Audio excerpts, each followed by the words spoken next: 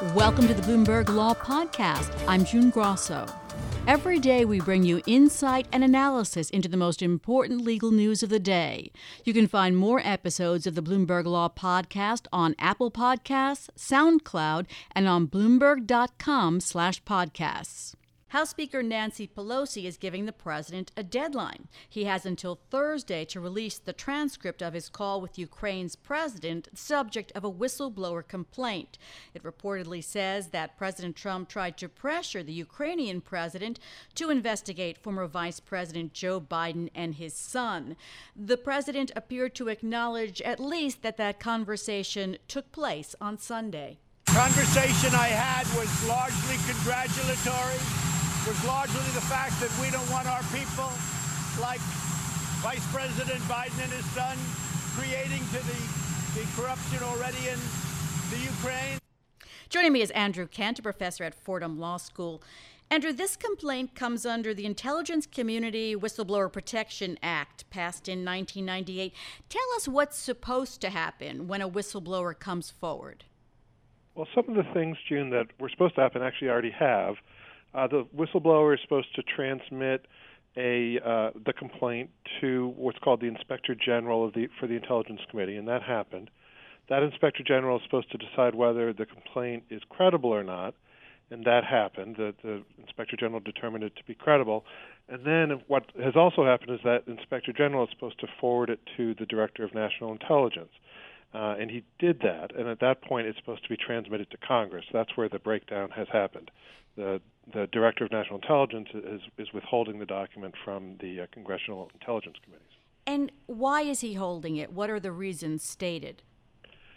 Well, some people think there may be an underlying claim of some kind of executive privilege of the president, but for now, the Director of National Intelligence is merely pointing to this statute that you mentioned, that the complaint does not talk about a, quote, urgent concern facing the intelligence community and therefore does not need to be transmitted to Congress.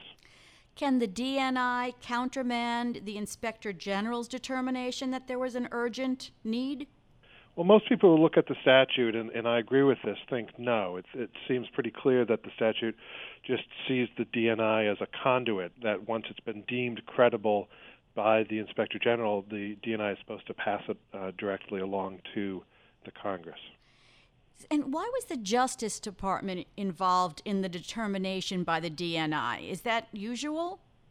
Well, we don't know for sure, but most likely they were asked to give a legal opinion on possible bases for withholding it. There's an office within the Justice Department called the Office of Legal Counsel, and they're kind of the interpreter of the hardest legal questions facing the executive, and they're sometimes asked to weigh in on those kinds of questions.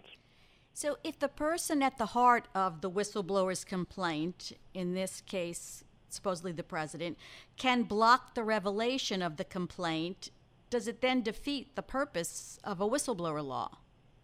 It does, and it just points to the larger problem that we're starting to talk about in these years of President Trump's administration, is that our laws and institutions are really not designed to handle a situation where it's the president himself who is causing legal and foreign policy concerns. What can the Democrats do? Suppose they want to play hardball. So far, we haven't seen much progress in the Judiciary Committee hearings, so what could they do? Well, they've already sent a subpoena to the DNI, although he has said he's not going to show up because he said it was too quick a timetable. They could seek to discover the identity of the whistleblower and ask that man or woman to appear or even subpoena that person to appear before them to directly hear from that person. There's probably some other routes they could take, but those are the most obvious. And they have a continuing problem with people not showing up, people not listening or to subpoenas.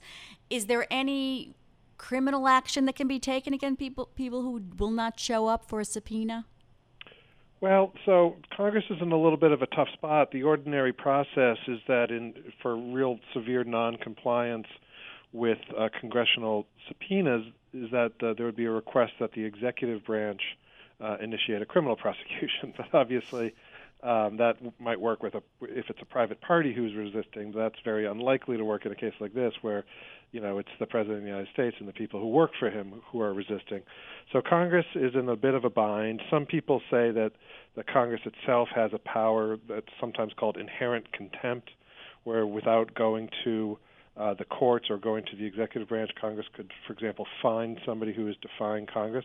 That power hasn't been used for quite some time, and its current vitality is a little bit in dispute. This is certainly increasing calls for impeachment. Even some people who were on the fence, for example, the Adam Schiff, who leads the House Intelligence Committee, said that this is really crosses the line, basically the Rubicon. So if they do draw up articles of impeachment, if there is an actual impeachment, will any of the people who have refused to testify or refused to comply with subpoenas, does Congress have any more authority over them? Well, Congress has additional authority in the sense that it might expand a bit the scope of what they can plausibly said to be looking at if they're also considering impeachment, in addition to the things that Congress usually considers, like passing a new law or understanding how current laws are being enforced.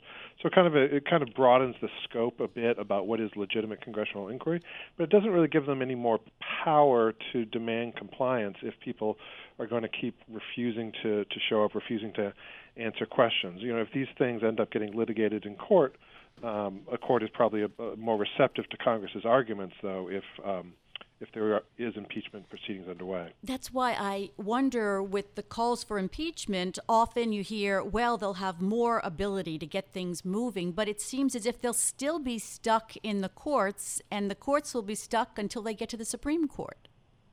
That could well be, yeah. Going to court always takes a long time. It's not really a process that's designed to be quick moving. We want to hear all sides and give the judges time to think about it. So it is a real problem. That's why some have been suggesting that Congress really, if it wants to begin advancing an inquiry more quickly, needs to be looking to find its own sources of information and having them testify rather than trying to litigate with the executive branch to release documents that the executive is holding. And finally, the president has said there was no quid pro quo in this conversation. Does that make a difference? Maybe, maybe not. For example, for the campaign finance laws, it doesn't make a difference. If the reason that the president was seeking to pressure Ukraine like this was to have an intervention that would help him in a 2020 election with Joseph Biden, then it doesn't matter whether there's an express quid pro. It's just illegal to seek to have foreign nationals give a thing of value to your presidential campaign. All right. But maybe in other circumstances it could. Thanks so much for helping to straighten out some of this. That's Andrew Kent. He's a professor at Fordham Law School. Thanks for listening to the Bloomberg Law Podcast. You can subscribe and listen to the show on Apple Podcasts, SoundCloud, and on Bloomberg.com/podcast. I'm June Grasso. This is Bloomberg.